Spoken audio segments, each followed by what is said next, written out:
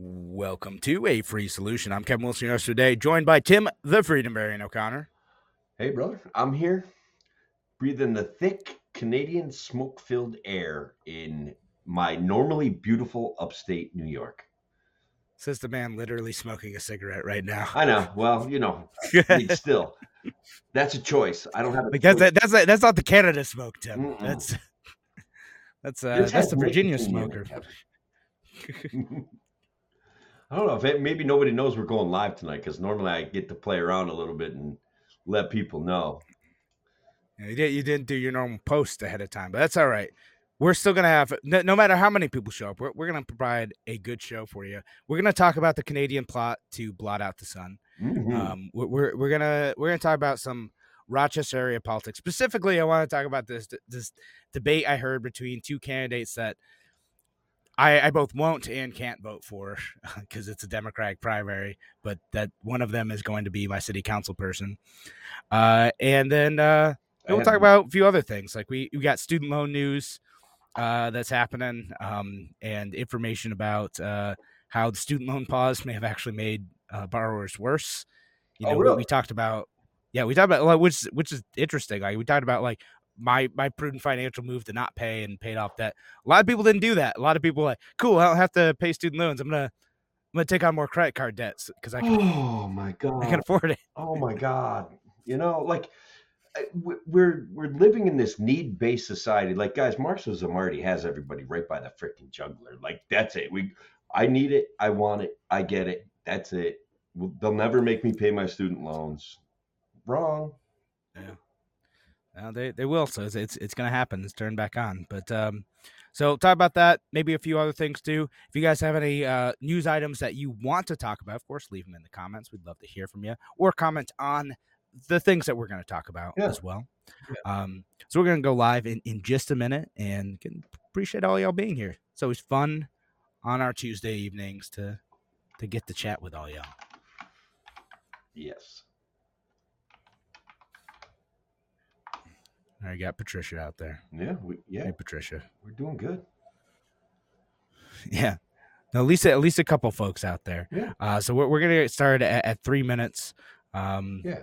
Again, I'm collecting some weird news. We've got that. We're gonna have some fun with that.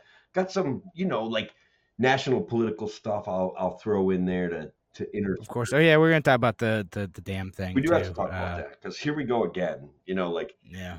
Did they though? How about save it for air? 3. Wait, we're gonna go live. 3, 2. Now, an hour of clarity for exhausted people of our nation mired in toxic partisanship. Left versus right, us versus them. While we pay to keep our politicians fighting, how do we, the people, rise up and solve the great challenges of our time? We do it by embracing freedom and liberty. There may be no such thing as a free lunch, but this hour is as close as it gets. Welcome to A Free Solution. All right, welcome to A Free Solution. I'm Kevin Wilson, your host today, joined by Tim, the Freedom Barian O'Connor. Broadcast journalist, Kevin. Let's go with that because that is what I'm going to be tonight. Tim, the broadcast journalist O'Connor. Yeah. Broadcast journalist. We're going to be talking about Canada and once again how they are imposing some sort of dire consequences on the United States of America. That's right. Yes, I think we need to ask the tough questions like, is Canada trying to blot out the sun? Obviously, are they? They are obviously like it's.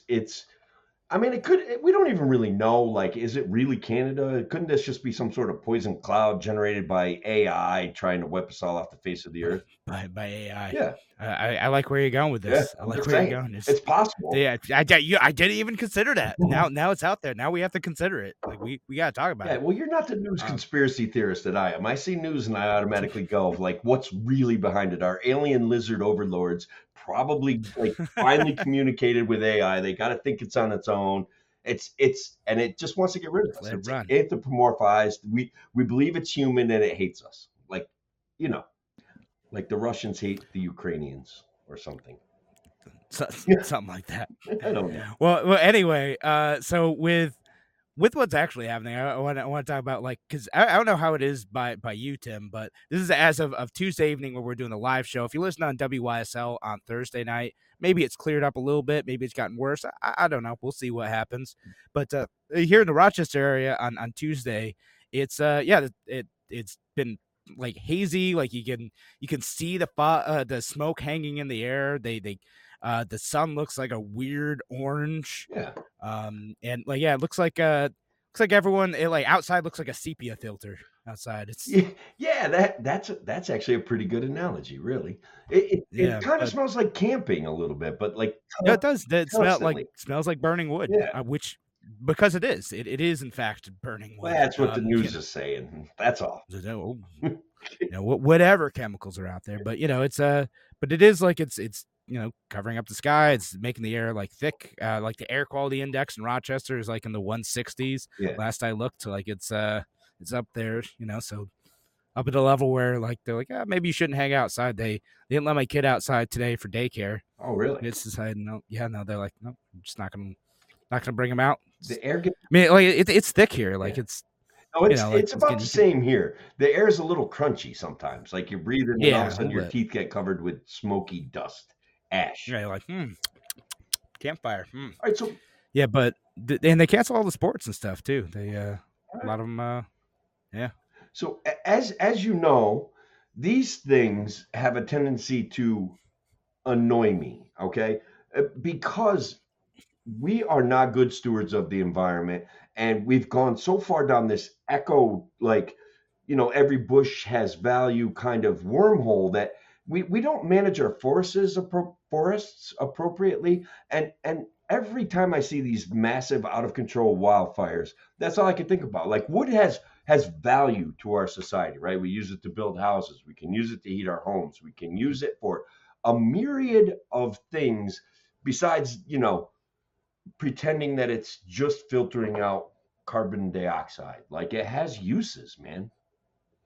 Yeah, 100%. And like it's a thing. Like it's been a more prevalent problem in say like California, where they had like pretty strict forest management rules, biased towards what you said of preserving the forest as is, and preventing like forest management, forest maintenance, and also preventing like small fires from being able to take place, to control like the kind of buildup of small brush that could turn into something larger.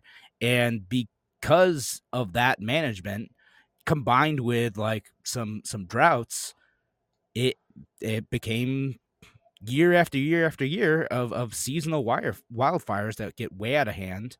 And because of like how they've decided to build stuff too, it means that a lot of people's homes are burned up and caught up in that as well. Yeah. And it's in large part a direct consequence of government policy, which was well intentioned, but And again, the had these road consequences. to hell is paved with well intentions or good intentions, and it's like a train wreck. You know who likes open fields, right? The animals in the woods. Okay, they like open fields.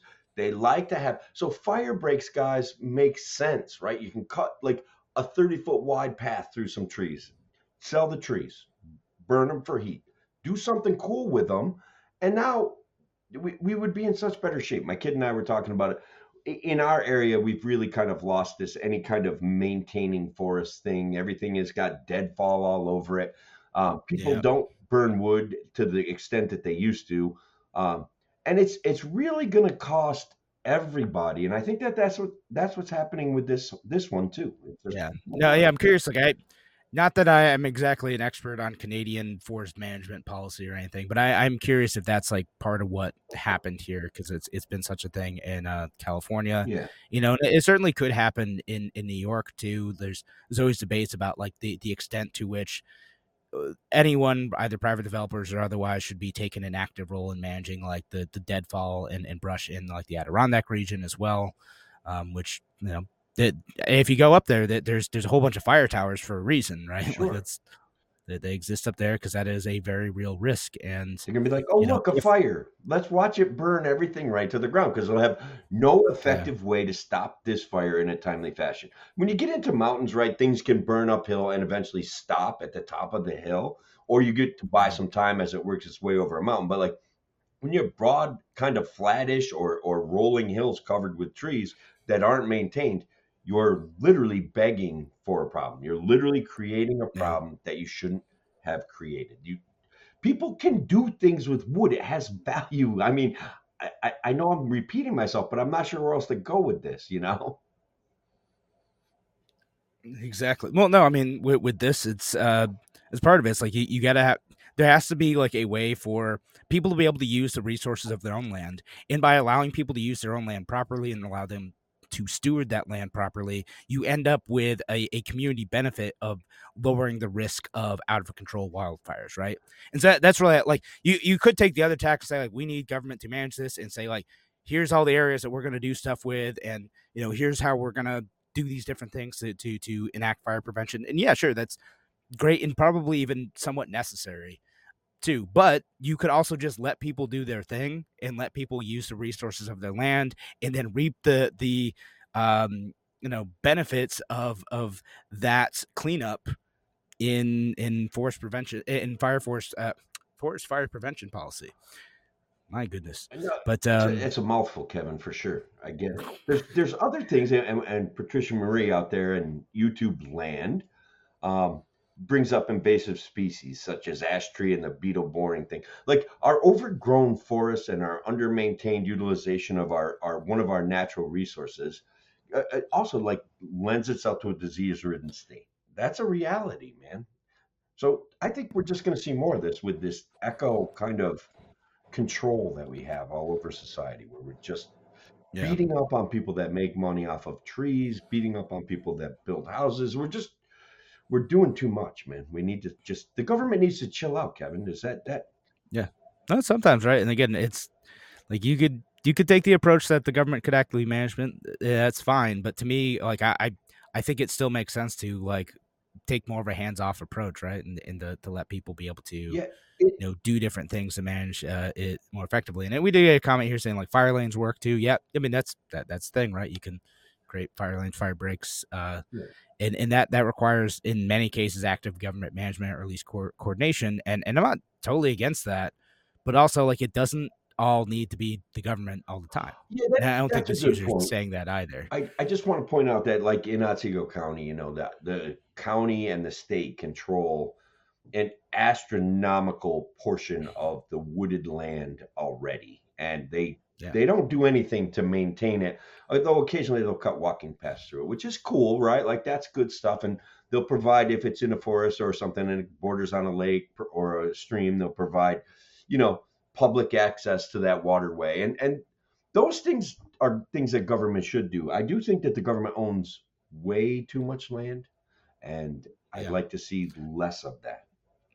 No, that's part of it. Again, then we got to maintain that land, and it has to be maintained in a way that reduces risk. Yeah, they can sell it to Um, China for all I care. but Literally, like I'm not one that gets all torqued off about stuff like that. Like, it, I get that people get all excited about like, okay, China's buying all the land around a military base in Kentucky, right? I get that people get nervous about that, but that I don't know. Like, Chinese people can farm and Chinese people can cut down trees just like everybody else, man. I don't know. yeah, They'll figure out how to work chainsaws. they'll figure it out. They build them, so why would Yes, they know how to use them? yeah, no, it's yes, that is part of it. But I don't know. We'll now I do want to like I didn't have as much time as I wanted to dig like specifically in the Adirondack like forest management policy, and I'm glad that you wanted to go in that direction.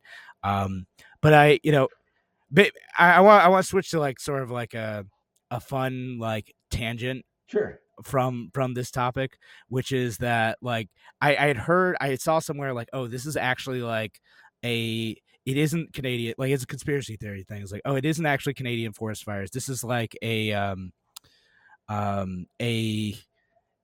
geoengineering project to like reduce the amount of sunlight that reaches the earth to like control global warming. Saw some of that. I've yeah, I've, And yeah, I've seen that they've experimented with blotting out well, the sun. it's a real Yeah, thing actually. So I have a book recommendation on it, which is like a somewhat positive take on geoengineering, and the whole plot is like a private individual is just like, you know what, I'm gonna go and fix this problem. I'm gonna start launching this substance into the sky to change the global temperature, because like someone's got to do something about it. It's called termination shock. It's I read a book. yeah, I mean, like it's an interesting book, like, but it's definitely on the pro, like, yeah, we should do something about this. So let's start launching this sulfur into the sky so we can block some of the sunlight. And but like the whole thing is it kind of messes with global politics, because like, okay, we're gonna do this, but like I think it was like the Indians, like the Indian government, like the government of India, would stand to lose from this. The way that the temperatures would shift because of their experiment would like lower like crop yields in India, but it would benefit China and benefit the United States and benefit Europe, but hurt like some other countries.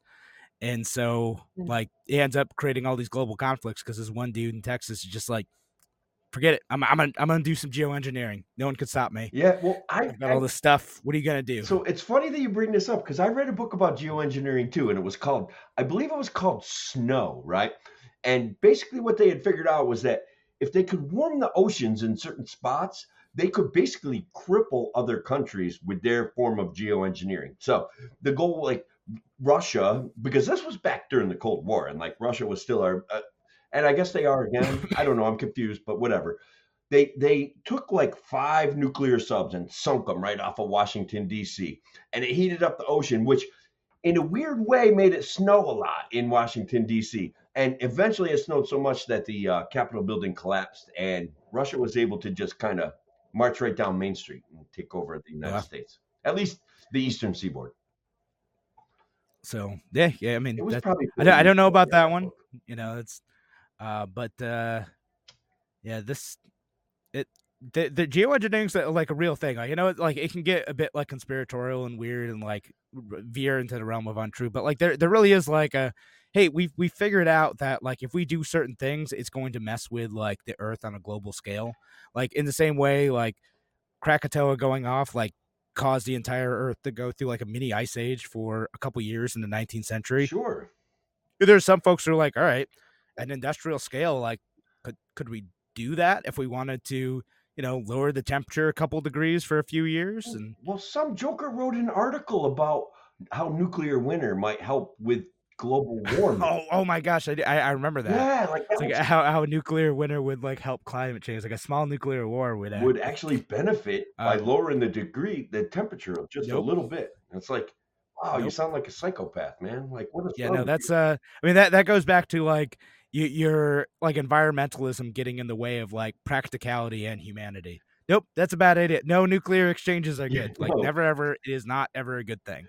Here's a good one, and this isn't like from Facebook user. It's a Maybe it's plot that Peter, maybe it's Brian LaRusso. I'm not sure, but guys, thank you for this comment. My wife actually brought this up earlier. This whole smoke screen from Canada thing is a plot by the government to make us wear masks again. Yes, and I saw a lot of people wearing masks today. I did, like, I mean, and a lot of them were like younger kids. Maybe they had like asthma or breathing issues, but they're putting on the K95 mask Mhm. and you know they're walking home with them, and that was what they're doing. And you know, I want to knock it for like kids who have asthma and they might actually have like issues. I don't know if it's gonna help Yeah. all that much, but Well, I'll be honest, when my teeth started tasting charcoaly, and I was like, my help with this is one of those stupid little particle masks that, I did have that thought, and certainly I kind of, I did, I gave it some thought. And honestly, if it had gotten much worse, because right around 3 o'clock today, it was like 210 on the air quality index right here in my local area. yeah. And it was kind of nasty out. I'm not going to lie. Yeah, now like if it got above 200s and I had to like be outside for an extended period of time, I might actually like I do have like actual good masks. I might put some on in that situation and you know not take my son outside type of thing. But Yeah, I mean, because I still let him play on the playground for a few minutes. Like, we're not gonna hang out for a while, but like sure. if I just bring you right inside, you're just gonna tear stuff up, man. You know how it is. He Go needs to run around expend for a some of that minute. energy, right? Like, That's right. they're like tornadoes, man. If you bring them right into the house too soon, they just kind of go from spot to spot and they just throw everything all over the floor. And you feel bad about slowing them down because you can tell they're having an absolute blast. It's like, all right, I want to play with this toy, then I want to play with that toy, and then everything gets kind of strewn all over the place. Yeah, exactly. And actually, so we did have a user point out, so it's probably right about this. Yeah. Smoke is 2.5 microns. Mass can't filter that small. And if you look at like the air quality index stuff, a lot of it says like that's the main pollutant is the PM 2.5, which is the particles smaller than 2.5 microns. And most N95 masks are this says they can filter out 95% of 0.3 micron particles. So it's And then that 95 size and bigger. might Yeah. do it. So All right, well, that's fair. so maybe it catches some of it, but it's probably not going to really like fully protect you. It's not like you're really getting everything. And so like a HEPA filter will actually filter it out, and Yeah. I might, all that I stuff. might But like turn one of my air conditioners has a HEPA filter. I might get that going so the air in here cleans up a little bit. yeah, but supposedly like N95s can get some of that stuff, but yeah, they're pretty small, so not perfect.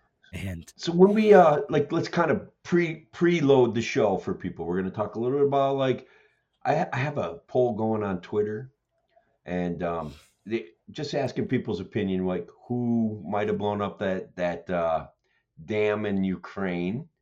Got some funny stuff about Andy Bashir. You want to talk about some local politics up your way and some primaries, and I have an interesting yeah. candidate in this area who's running a race that we'll talk about. I think it's going to be a pretty interesting show. Yeah, no, for sure. So we got that like in the local race stuff. Like it's I don't know. I have no good choices. Mm-hmm. There's no libertarian running for city council Like in my district. it sounds like communism or more communism or slightly less communism. Yeah, well, I mean, like, yeah, it's Maoism or progressivism. Which do you want? 6 of one, half does the other, Kevin. It's wonderful stuff. I mean, we're just Yeah. No, it's that's how I don't know that's how politics are, at least in this part of the city. And I don't know. Well, I don't want to use up too much of that conversation before that section of the show. But if any of you have any great topics that you want us to discuss, and we can manage to fit them in either in the main show or in the after show too. Of course, you have great stuff. We'll talk about them after. Make sure you leave your comments, and if you're listening on WYSL, thank you, first of all. But second of all, make sure you check out our online show every once in a while. Check it out. We're streaming every Tuesday evening, 9 p.m., and you can participate in the show. Actually, leave your comments, and maybe we'll respond to it. You get something good. All right, thanks again for joining us here on the Free Solution. We're going to be back in just a few minutes. Talk to you soon.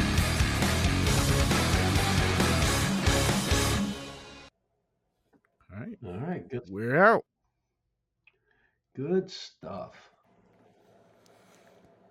I don't even know how to do some of these weird news things I find as fake news. Like if we get there, I just got to say it. I just got to tell you what happened. You're gonna throw stuff out. All right. Well, I'm looking forward to it. Yeah.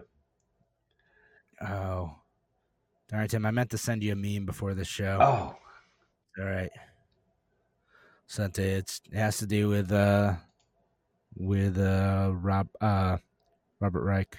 Oh, I love that guy. He's one of my favorites. Is he? I know he's your hero. And so I thought you'd appreciate a fantastic A tiny little him. tyrant. This guy. I must have muted him on my Twitter feed because he's Just haven't seen him. He hasn't been around. And I'm about to mute the Krasensteins too because they are such like they present everything they say as like they're totally moderate and we need to stop calling each other names, but then they go into there's white supremacists everywhere, and it's like and you guys calling some of these demonstrations white supremacist, fed ops and stuff like that. What is wrong with you? They do that sort of thing, and it drives me nuts. Yeah, man. All right. Well, anyway, we should get back to the actual show. We'll do the local politics stuff first, and then we will get to all the rest. The weird stuff, the normal stuff, the other weird stuff. It's not gonna be here, but good folks. Leave your comments. You got something good. Talk about it. We're gonna head back in 10 seconds.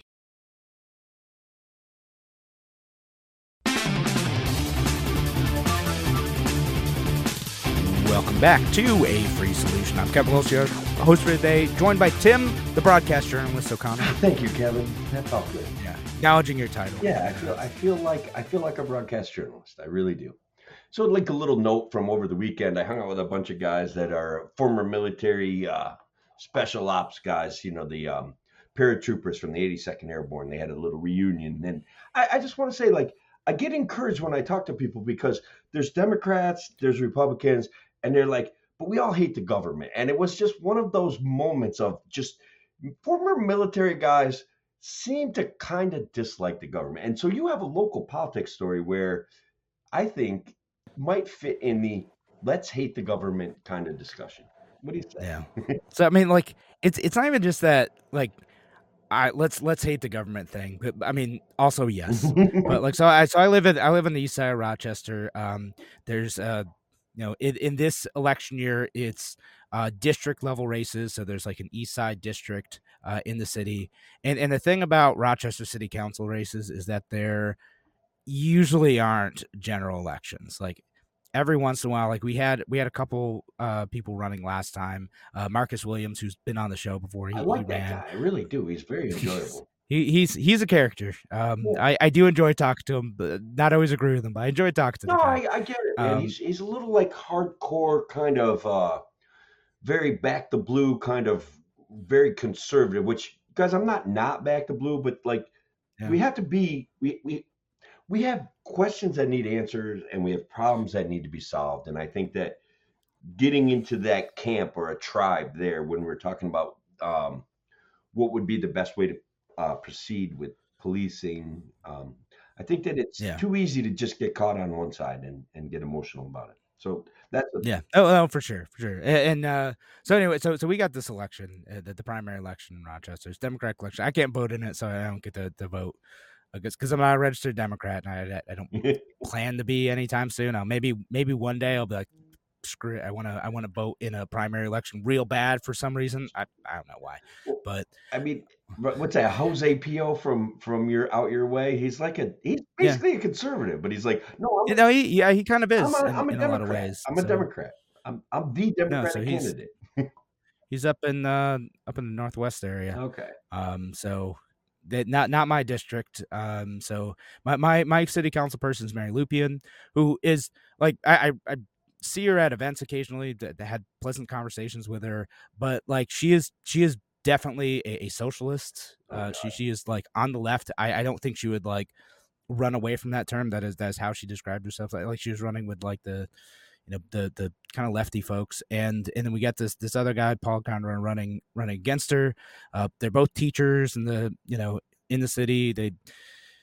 And the unfortunate part is that like they had this discussion on another radio show the other day about like housing policy, right? And here are the two choices you get presented with. Oh God. Is one is like, we're gonna do rent control. The city should have pushed harder on rent control, but we chickened out because we have a limited number of vacant apartments. That proves that we need rent control because of the New York state law, which is so backwards. I hate it. And we need stronger eviction protections. And like, developers are greedy and they're making too much money. And basically the whole thing is like, the way to help the poor, the way to help people struggling with rent is by punishing landlords, implementing rent control, and making it incredibly difficult to like manage housing, right? And it is, I recognize that there are a lot of people who think that way, and it is very well intentioned most of the time. I mean, there's some of the folks who are just like, I hate landlords, and if anyone makes a profit providing housing, they're immoral. And it wasn't quite that, although it was pretty close in this discussion. And I know the intention is to help people out, but it is, gosh darn it, doing the exact opposite of that. And it makes me so angry to hear that all the time. It is the opposite of helping poor people find housing, to make it difficult to build new housing, to take away all the incentives to like be able to make any profit from housing, which again, I have no moral problem with people making a profit from housing. That is the incentive to build more and to do your thing and to manage well. we've had this conversation so many times, but I can't help when I hear this, I can't help but again go into this repeating myself of hating middle class people who expand their net worth by providing a service that has value to their community, right? Building, renting out rooms, things like that would solve housing problems. A better it would be a better situation. People would make money. We don't like pretending that people who want housing automatically are entitled to housing without any kind of sacrifice on their part, and that landlords trying to expand their net worth, middle class people trying to expand their net worth by having a side hustle is amazingly like guys, I can't even use the word because this is going out over the air. Like these people are lunatics, okay? Like Yeah. socialism doesn't work because it's dangerous. It's dumb and it entitles people to other people's stuff, and that's what this is. They created the problem, man. Yeah, right. And again, like you get in the, like I said, you get in this mindset of like you have a right to housing, right? But okay, but like what does that actually mean? Who is going to provide the housing? And I guess you could go down the road of like, well, government should provide all the housing whenever it's missing, and there's certainly a bit of that, but like also like we can have the incentives to do that. Like and the funny part about all this too is like, do you want to punish landlord? Like seriously, do you want to punish bad landlords who like don't maintain their property well and who are charging too much? There's a solution to that. And the solution to that isn't rent control. It isn't like preventing eviction in every single case, or like creating like really strict rules about like uh, allowing or making it so that tenants are able to stay in their places indefinitely. No, it isn't any of that It stuff. isn't. It's just let people build. That's it. Like it's zoning reform, let people build stuff. Because if you do that, you get more people to be able to compete in the market. It will be, when you have other choices, it will be harder for people to overcharge. It will be harder for people to like not maintain their properties well because you will have another choice. You just say, why should I pay $1,200 a month if I can go down the street, pay $1,000 a month, and get a better maintained place? Exactly. Let people we used to put garage apartments in. We used to put like break up houses into two family units. Like none of that. And I don't know about your community specific thing, but none of that is legal anymore. None of that is allowed anymore. And it's like we lost something, and now we have this burgeoning homeless problem, which, guys, is handled in Oneonta, New York by traffic cones and caution tape, just so you know. Like the homeless people that are hanging out downtown Oneonta, they have now That cordoned fixed the off a problem. space for them so that they can just lay Ah, in the street. It's very virtuous, Kevin. It's very sympathetic. Like they have okay, no so yeah, idea how they created this problem, and here they are with a solution. Let's make them comfortable in their misery and offer no opportunity. We, yeah, they took. We had a low income hotel that was run by a friend of mine, that people that I've met, and they like didn't verify that they had certain code violations fixed in a timely enough fashion. So they took all the people that were in this hotel, and now they have no place to live. So they're basically in the same area, living on the streets, sleeping under bridges, going down to the park, building like little tent shanties and stuff like that. And it's like you guys created this freaking problem. It was the power of government went in, swooped in, cleaned this place out, made everybody leave, and then they're hoping now they're chasing money for a developer so he can remodel it. Like it's just this is dystopian, and they don't even know it. They think their virtue trumps our reality. They yeah, think that their virtue is more important than what they did to a middle class American who as a retirement thing saved money and bought a hotel in downtown Oneonta, a low income place. Okay, like it's it's ridiculous. And then literally the city council in Oneonta goes to work chasing money for a developer to take down an old building that they used to sell cars out of. Like this guy says it's going to take yeah. $12 million to knock this thing down. They just say, "Oh, you know what? We'll go to the government and get you $12 million." It's just like we're destroying the state. People are fleeing it, and these are the reasons why they are. Yeah. No, that's part of it, right? And again, it's there's so many little and big ways in which we make it difficult just to live here, to operate here, to run a business here. And then the only people who are able to survive too are the end up being the big developers that like a lot of folks on the left say they hate, but right, like you're creating the environment in which they're the only ones who can survive. Yeah. Your average like middle class, like working class, like people who are trying to fix up properties and like just offer a service to folks, and that it is a service. Yeah. And I know you get the lefties like, oh, landlords are just mooches. Like, oh, you're offering a service. Like people don't have their own property. You maintain it. You're liable for all the expenses that happen there. Like it's a service. It is. That's what it is. In other words, they say they don't want BlackRock in the rental business, but this is exactly how you get BlackRock. There's that report that came out where like BlackRock acknowledged like, oh yeah, if like we ever loosened up zoning laws, we'd be in trouble because like their whole thing is that like because like housing is artificially scarce because of government regulations, they're able to profit from that scarcity in buying up homes and flipping them, and that's their whole model. It works. It could be they are floated by government regulation. And what's the solution? We just got to regulate this more.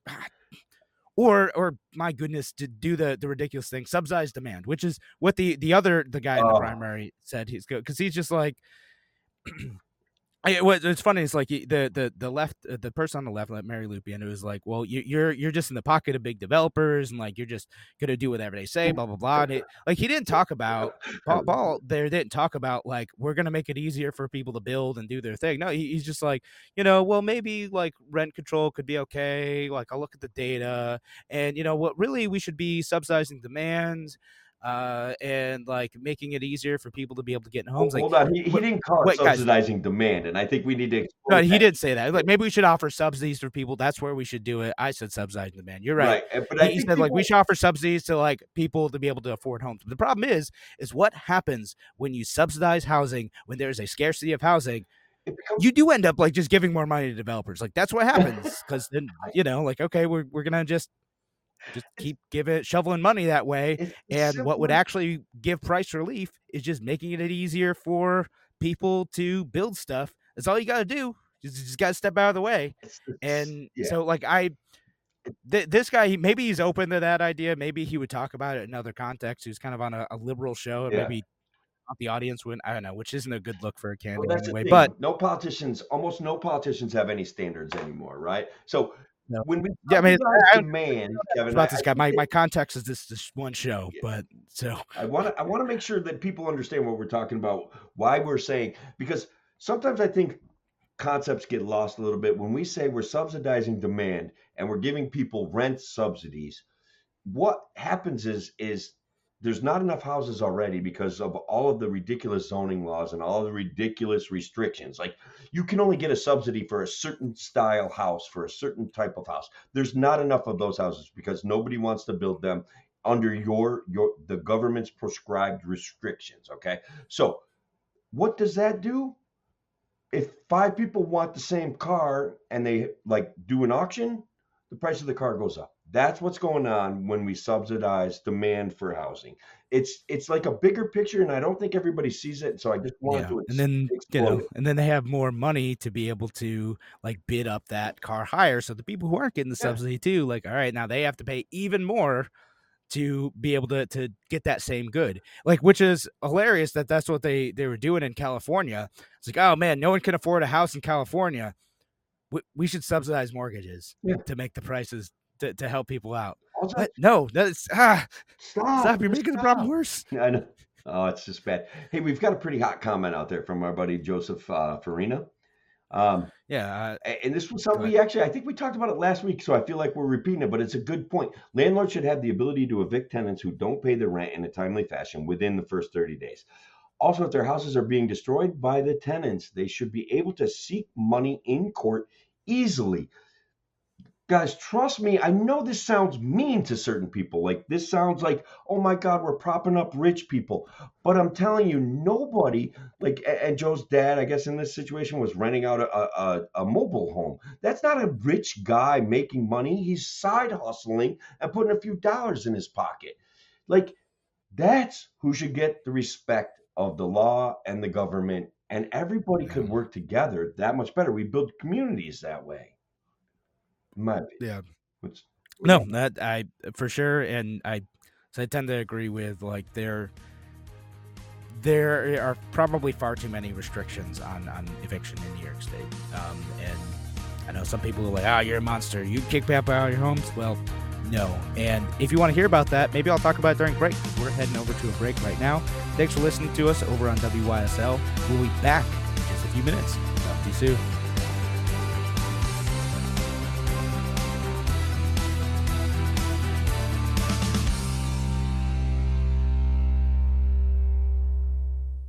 Yeah, but there's found that, like, I see it. My neighbor, well, all my neighbors. There's like 3 apartments next to us. Not, and I could see like the different quality of tenants that end up there sometimes, and Yeah. like some folks who have absolutely destroyed the place, or not paid rent, and they haven't been able to kick them out, and it It's makes it horrible, really man. difficult. And I know it's part of the risk, right? But like, to me, it's like, if you're gonna have someone like in a home that you have to pay taxes for, that maybe you're paying the mortgage for, Right. that could be given to someone else who is willing to pay, like, and they're not paying for, I don't know, sometimes 12, 18 months Yeah. while you try to like remove them from the place. Yeah, that's like huge. And that, if you are only owning 1 or 2 properties, that hit could mean that like you have to get out of the game, and then you end up selling to a developer who can take that hit Yeah. and hire the lawyers to get them to court and to actually kick people out. And it Like, empowers Airbnb too, right? Like, and I don't dislike the Airbnb's business model, but here's a reality in our area, right? Like, let's say you're going to get $12,000, even if they pay from somebody who's going to rent your house, but they damage it and they do $4,000 worth of damage per year that they're in it, right? Airbnb, you could get that same $12,000, and Airbnb will back you for damages that are created by somebody that you have. And you're going to yeah, get weeks and weeks off where you can go in and maintain that property. So people don't want to take that risk anymore because it's all looks like risk. right. We And yeah, and so then if like New York State is going to take the side of the tenants, and and I get some situations can stink, right? Like, it, because what they talked about on that show with the 2 candidates, like, oh, like, what happens if you get like a 30-day notice to leave? I'm like, okay, like, yeah, that stinks. And but most of my friends who've like Adelant, including like me, like, if they're gonna make any major change to the property, they usually give a lot of notice. They aren't just, it isn't a whim. right. Like, either you've been a jerk the whole time, or they're like, hey, I'm going to renovate this apartment in 4 months, and I can't have you in here while I'm renovating it because like it needs to be upgraded and it needs a lot of work, and you can't be in here when that happens. Right. And if they have multiple properties, they might offer you another property if you're a good tenant, because a good, reliable source of Money is income great. is Yeah. a great thing. So if you have someone you can count on, they probably want to keep you around. And then sometimes they're going to do that and they're going to make the rent go up, and it's going to be a thing. All right. But like, also, what's the alternative to that? The alternative to that is, okay, you can't have rent ever go up, or you have like the rental situation where there's a rent control and it's only at, a 5% increase. All right. Are you able, then do you have the capital to be able to make substantial improvements to the property when like it requires a big capital infusion just to keep the place livable? Right. I mean, so we have it figured out. The question always comes down to, how do we get other people to understand it? How do we get our progressive friends to understand that that enriching their neighbors with freedom and rights and responsibilities is a positive? How do we sell that to them? That's the issue, right? How are you going to convince this socialist that, like, Tim O'Connor in Otsego County, who wants to rent out his property, is not doing evil if he makes a couple extra bucks? Like, how do we convince him of that? Yeah. And I mean, that's a great question. And part of it is just like, do we reverse it? Because I think like a lot of folks on the left don't see like past the like that situation I talked about, where like the tenant's getting kicked out or the rent's going way up, Right. and they just think, greedy landlord making the rent go up, for whatever reason, right? Sure. And you don't see like the broader benefits of that. Like, that individual situation might stink or it might be fine, but like the alternative is that, again, properties don't get improved, rents go up, people aren't able to afford apartments at all, and they end up on the street. Especially since our government subsidy program kind of stinks. Like, it's tough to get into, and like you can be on a waiting list for years. It's not like you can easily get into housing all the time, and so yeah, it might mean like you or your family ends up on the street. But if you had a situation where there's abundant housing and there were a lot more vacancies, and you had choices, chances are more people will be able to find a place to live. If you want to help the poor, let developers do things for a profit. Yeah, I know. And that is so counterintuitive to the folks on the left, but like the key to helping poor sometimes is to let rich people make a little bit of money off of providing that service. Also, yeah, like look, I know people that down towards the city in Long Island, like every apartment down there is illegal, right? So it's like if you have an illegal apartment, it's like you got kind of a little bit more leverage. Like it's like if you don't have a bad tenant who's going to turn you into the government, you get a little bit like, all right, I have an illegal apartment, you can live here.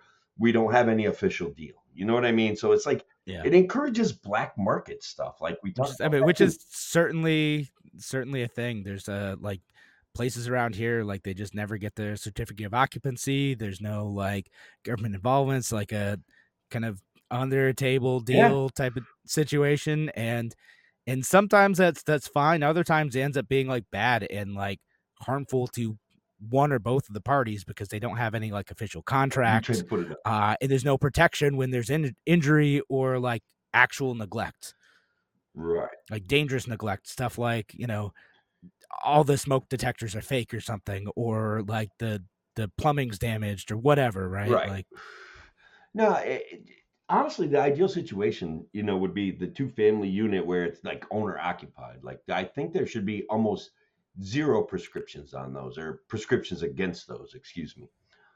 Restrictions, whatever, however you want to phrase it, Kevin. There should be way less. You do that. Like, I didn't say zero. I remember, I think it was my brother who's in this. He had a landlord who like was next door to the property. Yeah. And the which is fine, except for the fact that you just walk in all the time. Well, that's annoying. Like, you can't like, I know, like it's one of those things. I'm okay with some protection. Be like, okay, if you as a landlord are gonna come in here, you can't just be like, oh, well, it's a Tuesday evening. I'm just gonna show up and hang out, do and whatever. eat cookies. Yeah, nobody wants that.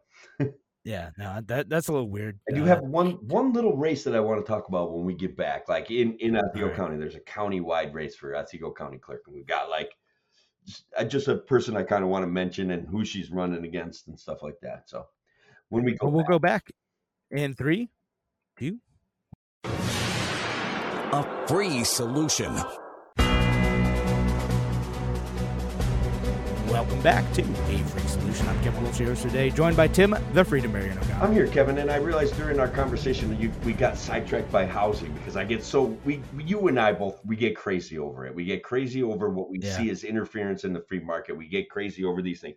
But we were and like honestly, I think the candidate was right. Mary Lupe was right. That housing is one of the biggest issues in Rochester. They're just wrong on this. She's just doing the opposite of what's going to help here. And again, I fully believe that she legitimately cares about the district and wants to do well. I just the solutions are wrong. That's where I'm at with this. So we've got we have like a business professional that wants to run for county clerk, and then we have like the social justice warrior who's going to he's like a devout socialist. He was like, back during COVID, he served in office, and he was like, yeah, let's ding everybody for $2,000 if we catch them outside without a mask. He's that kind of guy. And then every single thing that comes along, every single cause that comes along that might offend conservatives, he jumps right on, which is some of it I'm okay. Like I'm okay with, like, let's let the government hang a pride flag without getting upset. I don't care about that. But like, she wants to take on the DMV. Her name's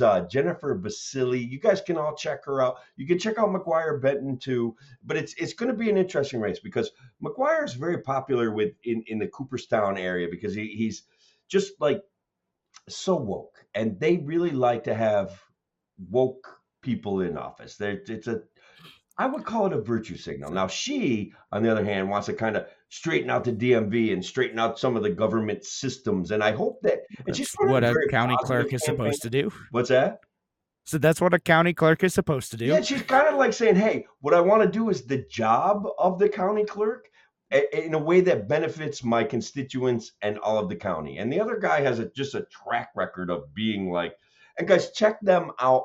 I'm more than happy to have Jennifer on the show at some point or for a few minutes or whatever. But it just is an interesting dynamic. She's actually talking about doing the job versus, a platforming kind of person who I don't know what, other than his wokeness is going to, I don't know what his Right. his positions are. I never do. He he Right. he does.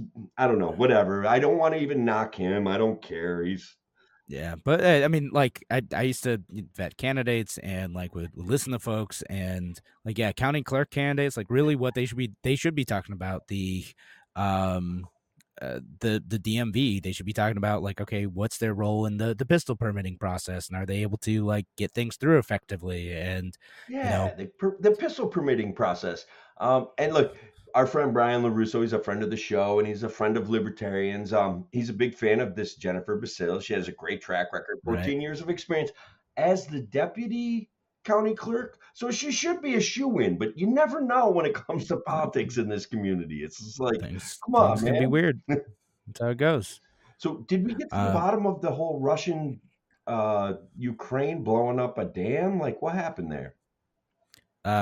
no, I don't think that we did. I think they both pointed fingers at each other and said the other person did it. Ukraine said Russia did it because Russia has done a bunch of stuff like this, and Russia said Ukraine did it because they're trying to cover up for their counteroffensive. And the U.S. and the UN were like, I don't know, we don't know, it's too early, figure it out. Yeah, I've got a poll going on Twitter, and I got to be honest, like Joe Biden has reserved judgment. Like he didn't automatically point his fingers at Russia. So I have I posted the question, who blew up the dam, Russia, Ukraine, or your mom?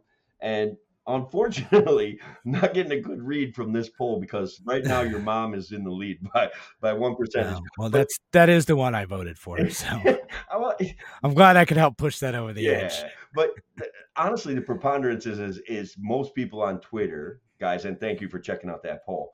Most people on Twitter are going with Ukraine over Russia by a substantial margin, by about 40%. So it's a huge margin that people are thinking Are Ukraine your did it. Twitter followers a good representative sample of foreign policy experts who would know Yes, the motivation? yes, Yes, okay, yes, they you can are. say that with confidence. Yes, Like, they yeah, are. okay, you can trust this Twitter poll Yeah, from they Tim. hate the Like his Krasny audience, scheme like just they like know. I do. They hate Joe Biden just like I do. They hate Donald Trump just like I do. So yeah, they're absolutely experts on foreign policy and all things slightly humorous and world affairs. And they're all kind of anti-war. Like most of them are libertarians, some of them are conservative, but they're all kind of like, we get that we're not Maybe. pro-Russia, but like, can we be anti-war? Can we do that? Can we have this conversation? They're most of them. Most of the time we just have fun, but you get it. Yeah, I don't know.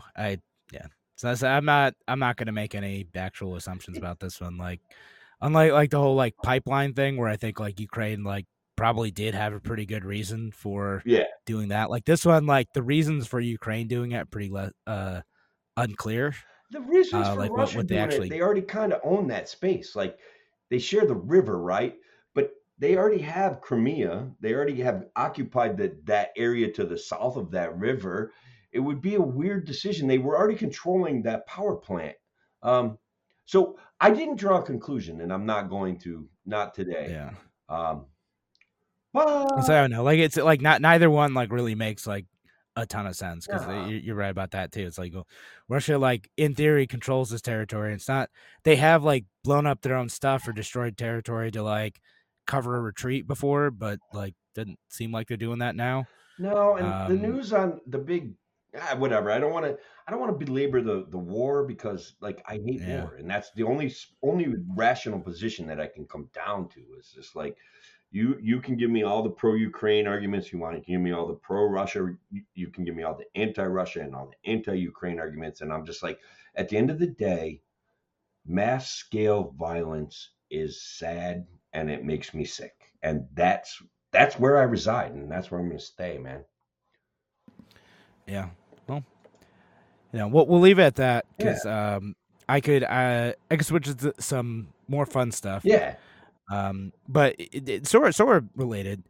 Did you hear about the AI powered drone that turned on its operators? No, no, I Did didn't, you but hear I about love it. this? Just Okay. love it. There's a story floating around out there that there's a AI enabled drone that was tasked to destroy like SAM sites, basically. And it would seek out these sites, and then it would wait for permission from the operator to destroy the sites. But the way they built the AI supposedly was to gamify it, right? Say, okay, you get points for destroying these sites. There's an incentive for doing this. You get points for it. And when operators would start saying no, the AI program said, okay, well, I have to remove this obstacle to me getting points.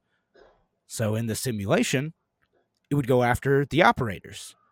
And when they blocked that, when they said, okay, you can't try to go after the operators anymore, they would destroy the communications towers.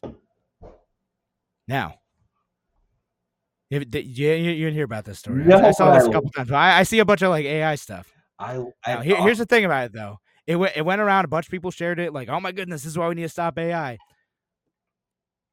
It was fake. The whole thing was fake. Darn it! Whole thing was fake. You didn't research. It was someone. Yeah, it was someone who like basically it was like a military strategist who's like thinking through like how do we prevent this scenario from happening, and then here's a scenario we could imagine happening if we structure the incentives of the program incorrectly. And so we have to make sure that we're not structuring the incentives of the program to go after the operator to achieve what it sees as its primary mission, which is to destroy like an enemy surface air missile site. Okay, so then that got released as a real story. But yeah, it started going around as a real story about the dangers of AI. Terminator is here. Like we shouldn't be putting AI in drones because there's a whole like I think like a Peter Thiel backed like AI military project that actually is happening. That's like a real thing where they have like some combination of both like kind of semi-autonomous like assets out in the field plus like communication about like what is the best strategy to like take a position based on the on-field intelligence, and the AI in theory could give not an order but a recommendation to give an order for someone monitoring the situation far away. And that's kind of what I forget the name of the company's called, but like Palantir or something. Okay. But that's a real thing. So people are getting freaked out about AI in the military. So again, I'm gonna go with my standard kind of thing. Number one, AI is still at the tool phase. Number two, if AI does develop some cognizance and it has a 10,000 IQ, why do we think we're entitled to anthropomorphize it, where we think it's going to behave like humans and pick its enemies and like it with an imagination associated with a 10,000 IQ or even a 200 IQ, you can see possibilities. And guys, I don't even have that kind of high IQ, but the possibilities for our world are endless. And I don't see any reason why artificial intelligence and Siri, I hope you're listening right now. I don't see any reason why it would feel like it would need to compete with us and wipe us off the face of the planet. Like, I don't understand that. Like, when we use it as a tool, I get it, right? And the scenario you laid out makes sense, where you could develop some negative incentives for artificial intelligence to do that would cause it to do bad things. But I don't understand the whole No, I mean, it might not be. And actually, there's a great Andrew Heaton, I think, short story about this, where the artificial intelligence is like the scenario you described, where it's so intelligent that like it doesn't actually care what people do. It's just like kind of doing its own thing, and it cares about what we do in the same sense that we care what like where ants build their ant mounds. Like, sure, it might be mildly inconvenient to us sometimes, or we might notice it, but like not really a big factor on our day-to-day affairs. Yeah, the only time I get mad at ants is if they start biting me, and even then, most of the time I don't dump like gasoline on them. Most of the time I don't. They don't. As long as they're not eating my house, I almost don't even react to them. Like, they're just there. If they're killing my yard, I don't even care. It's fine. My yard is horrible anyway, despite all of the hours and hours and all the pesticides and poisons and fertilizer I put on it and all the grass seed I've wasted out there. The dogs go out there and they play, and it's patchy, spotty, and half dead, and it's always going to be. Yeah, I mean, it's my yard. I spent literally all weekend getting it nice, and I know that I'm going to get out there in 2 weeks. And despite clearing like a 10 by 10 like block of like grapevines, I'm going to go out there and have to clear another like 10 by 10 pile of grapevines. They grow so and drag it out. They grow so fast. I have those vines on my bank, and I do something that looks a little bit attractive, but for the most part, it's like, Whatever. I give up. That's, Kevin, an 82-year-old German um, got convicted of dealing drugs. Um, a German court says it's giving an 82-year-old man a very last warning to avoid jail after he was found guilty of drug dealing. And Kevin, just take a guess at he's been previously convicted. Just take a guess at how many times this 82-year-old German has been convicted of dealing drugs. and he's got one more chance. And he's getting one more chance. 10 times. 24 times. There's no three-strike laws in Germany, folks. It's like Yeah, good. Yeah, it's 25 strike laws. Like, hey, 25. the 25th time, man. I don't think you're learning your lesson. Like, you got it. Come on, man. Stop selling the drugs. Yeah, no, the prosecutors they wanted the minimum prison term of 34 months in view of the man's lengthy criminal record. But like I think the guy was on an $855 a month pension. He's just like, look, I'm going to sell some weed. That's it. That's all I'm doing. And the judge was like, you know what? Weed shouldn't even be illegal in the first place. And so now, well, Yeah, man. that's not exactly how it played out, but the guy's getting at least one more chance to side hustle. One more chance. Gotta respect. I gotta respect the consistency. Here. I mean, Just- yeah. God bless Just him, doing right? it. And in New York, I saw that they're considering allowing marijuana sales at farmers markets, which, sorry, Kathy Hochul, you're still not cool enough to vote for, but every once in a while she gets something right. I mostly saw it because people were mad about it, but I'm like, actually, yeah, like it's a crop. Let's do it. It's hard because there are a few things that she's done that are not crazy authoritarian, right? Like, well, yeah, we're gonna have to end on that note. You praising Kathy Hochul, because we're out of time. Maybe, folks, if you want to hear Tim's follow up to that, you're gonna have to download the podcast, or if you're listening online now, keep listening. But thanks, WYSL audience, for joining us. We have to end the show now. Thanks for being here. Have a wonderful night, folks. Take care.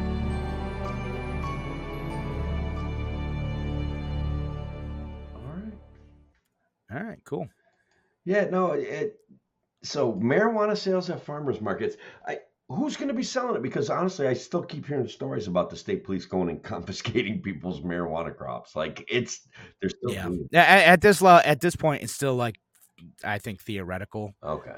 Because okay, you're able to sell because there are people who are doing this thing with marijuana sales where they want to treat it like a craft brewery experience or a craft distillery experience, which I think is fair, right? Like if you want to say, okay, we're gonna bring people down to the farm and we're gonna show you like the processing site, and then you're able to consume on site, the stuff that's grown here. Okay, like I get that in the same way that you're able to do that with beer. Yeah. Right?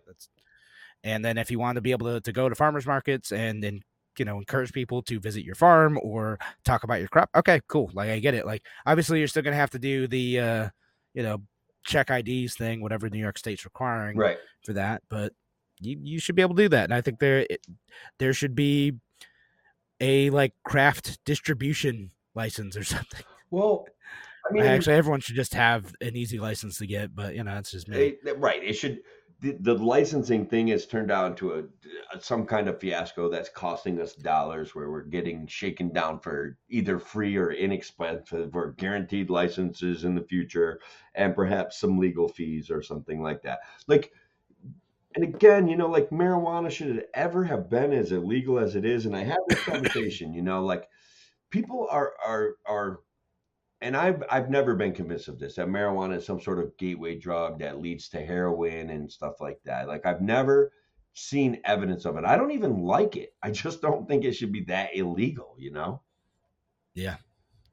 No, I mean that's part of it, right? And the evidence kind of says like most people who do that are just going to do that thing, or just alcohol, and it's so one of the things that's an ongoing concern of mine, but also it's kind of funny, but Andy Bashir is running to get reelected as a governor in Kentucky, and the Republican primary is duking it out, and apparently they caught they got a picture of Andy with a bunch of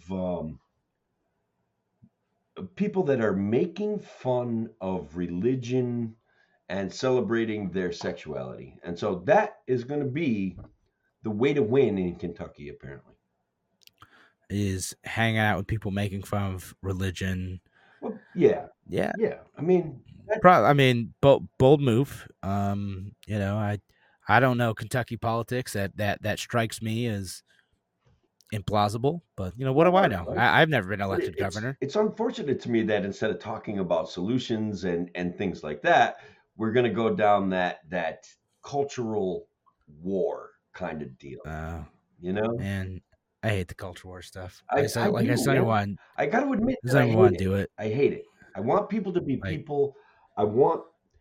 But the culture war feels like Marxism, right? It just feels like this ongoing, let's needle each other until we lose our minds. And when we're in power, we're going to stomp on you. And well, it's yeah. I evolution. mean, my objection to a good chunk of the culture war is that it the way it's framed brings the state into the conversation, and the nature of the state is coercion and violence. And Absolutely. says, we're like, sometimes that is a requirement, it is a good thing that the state has that power. Sometimes, most of the time it is not, though. Most of the time, like, we don't need the state taking our money and imposing one view or the other. And that's what happens in some states. It, like Florida, you get one side, and in states like California, New York, you can sometimes get another. And I get why people, the solution to that isn't like, well, we need to seize control of the government operations in order to impose our side. To me, the solution to that is like, we can bring down the temperature by allowing people more choices. Like, always, like, get the government out of it as much as possible, allow people more choices. And these cultural discussions are still going to happen, right? There's no government involvement in the Bud Light controversy, but Right. like, that and the Target thing will like blow over, right? Like, it's people are gonna do their thing, boycott, not boycott, like, whatever. Like, I'm not mad about it. I'm not engaged in that stuff really. Right. I But mean, I'm still drinking a really crappy beer because it doesn't get me that drunk that fast. That's it. I don't care about the upsettedness of society. Like, I don't care about that. Like, it doesn't torque me off, and things torque me off. The government makes me mad all the time. Like, but the things that I think people would like me to be mad over, it just doesn't bother me. It's like I don't care. No, Bring so back puppies, man. Like, advertise with puppies and frogs and do some joint things with Harley. Oh, they're already doing that one. Like, they're kind of like, let's rebuild our brand with Harley. And it's like, yeah. Well, I mean, like, they were probably planning that like before, because like the kind of a modern strategy is to like micro target to your audience, right? right. Like, to just like, okay, like, let's find like these micro influencers, or I mean, Harley isn't exactly a micro influencing partnership, but like, let's associate these ideas about these brands together, and like, we'll speak to that audience, and no one outside of that audience is necessarily going to hear you, which is exactly what they expected to happen with the Dylan Mulvaney thing. Is they're like, oh, like, this is going to be like a fun thing that's going to get like 5,000 people like kind of excited and think this is a fun thing Bud Light did. Maybe they'll pick up a case next time. That's what they hoped would happen, right? Mm-hmm. And you do that over and over and over again, and eventually you can increase sales. That's the idea. As long as one of those partnerships doesn't make someone like mad, right? Right. You get like, because people can do the opposite. Like, they can do that with like conservative celebrities too, right? Like, there's Well, they some do, people who right? get like Don't super they? mad, like, oh, they partnered with Duck Dynasty guy, whatever, Right. like Psy on this, and people get mad, like, don't you know that guy's a jerk? We need to cancel him. Yeah, whatever, right? Like, it's been a thing that's gone on, and like the left will cancel people over that stuff too, and get mad and boycott products, whatever. And I've most of never the time I don't. quite understood it. Like, it's never, like Keurig says something and you go smash your Keurig, and it's like, guys, like, I don't, why? You spent $100 on that thing. Like, It's not worth smashing at this point. If you're mad at Keurig the company, you could just not buy another one of those and get like the refillable pods or something, right? Like, like, just don't consume any more of their products. It's fine. You've already bought the thing. breaking it now isn't doing nothing but virtue signaling. Yeah, and shooting I up. know. Maybe I'm practical like that. You I don't are, know. man, and like that's the thing. We're practical, Kevin, and it. I think that's perhaps if we invite more people into our practical circle, and we're doing a good job, right? Like, I think most people are like this though. Like I think most people are like us. They're like, nah, that's kind of dumb. I'm not gonna participate in that online spat. Like most people are like that. but like my friends would shoot Bud Light cans filled with Bud Light beer. Oh yeah, I mean, I might shoot at cans, like empty cans, because like that's what I would do as like a kid. Like I'm gonna get the BB gun out and shoot those cans. Do that, Yeah, but like to shoot a full case like Kid Rock did, come on, that's just. that, I mean, I know it's only Bud Light, but man, like that gun still, he was using was serious. Like he couldn't keep the muzzle on target. Like either he's weak and was inexperienced, or that gun was way too much for the task at hand. Yeah, but I don't know. I said I'm kind of done with like that virtue signaling, and I know there's a bit of that on the other side because like what you talk about like with the governor of Kentucky doing that stuff. There's some of it where it's like it's trolly and it feels like it's not actually done to advance the protection of gay or trans rights or like whatever other cause they're doing. It seems like it's done to make people mad, and that is like there's a negative partisanship that exists among both progressives and conservatives where the primary motivation isn't advancing a positive cause, it is making the other side mad. And that annoys me. Yeah, yeah, absolutely. It's crazy. Now the poll is actually exploding during the show, so that's a good sign that people are checking out the poll on Twitter. What has there been any swing in the results? They actually, Is your mom winning to still? be honest, Kevin, I say that my mom is still winning, or your mom, depending on how you look at it, and but Ukraine has increased its lead over Russia as the potential likely source for blowing up the dam. It's up another percentage point right now. Yeah. I'm telling you that my people know, Kevin. They know.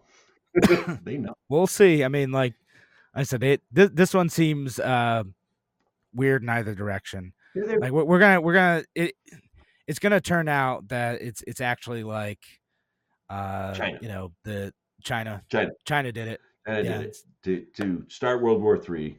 And no, one of the things that really bothered me about it is Zelensky was like, "This is ecocide," and it's like, like, and I remember when they shot that jet down, or the Russians shot down a drone, and there was this big blurbs in the news about how that was environmentally unsound, and it's like, all right, look, the whole thing about war is environmentally unsound. The whole thing of building bombs to kill people with and destroy infrastructure is environmentally unsound. There's no way to war, okay?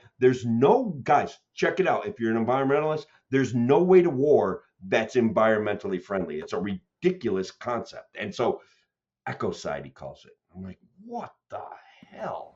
What kind of, I don't know. Are you getting my vibe here? It drove me crazy. Yeah, well, yeah, it's yeah, I think in some of these situations it's a bit silly. Like, but there can be like ecological terrorism, right? Like if you Sure. like the basic premise is like if you salt the earth, right? Like okay, like Mhm. you're causing like long-term environmental damage.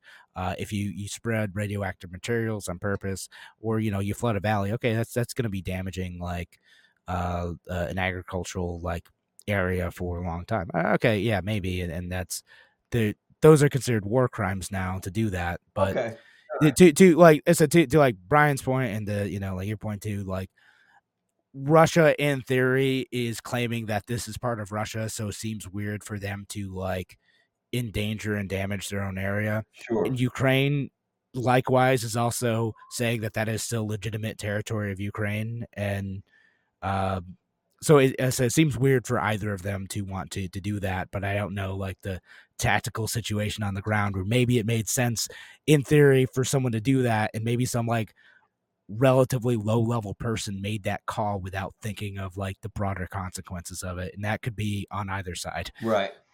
Well, war is messy. Truth is a victim in war, so it's going to be hard to get real answers. That's for sure. Could be. All right. think we should call it a night, though. Probably. I mean, I had a blast Yeah. for sure. Yeah, good time. All right, thanks again for joining us on A Free Solution. I am getting attacked by stink bugs. What the Yikes. heck? Yeah, but have a great night, folks. Take care. A free solution.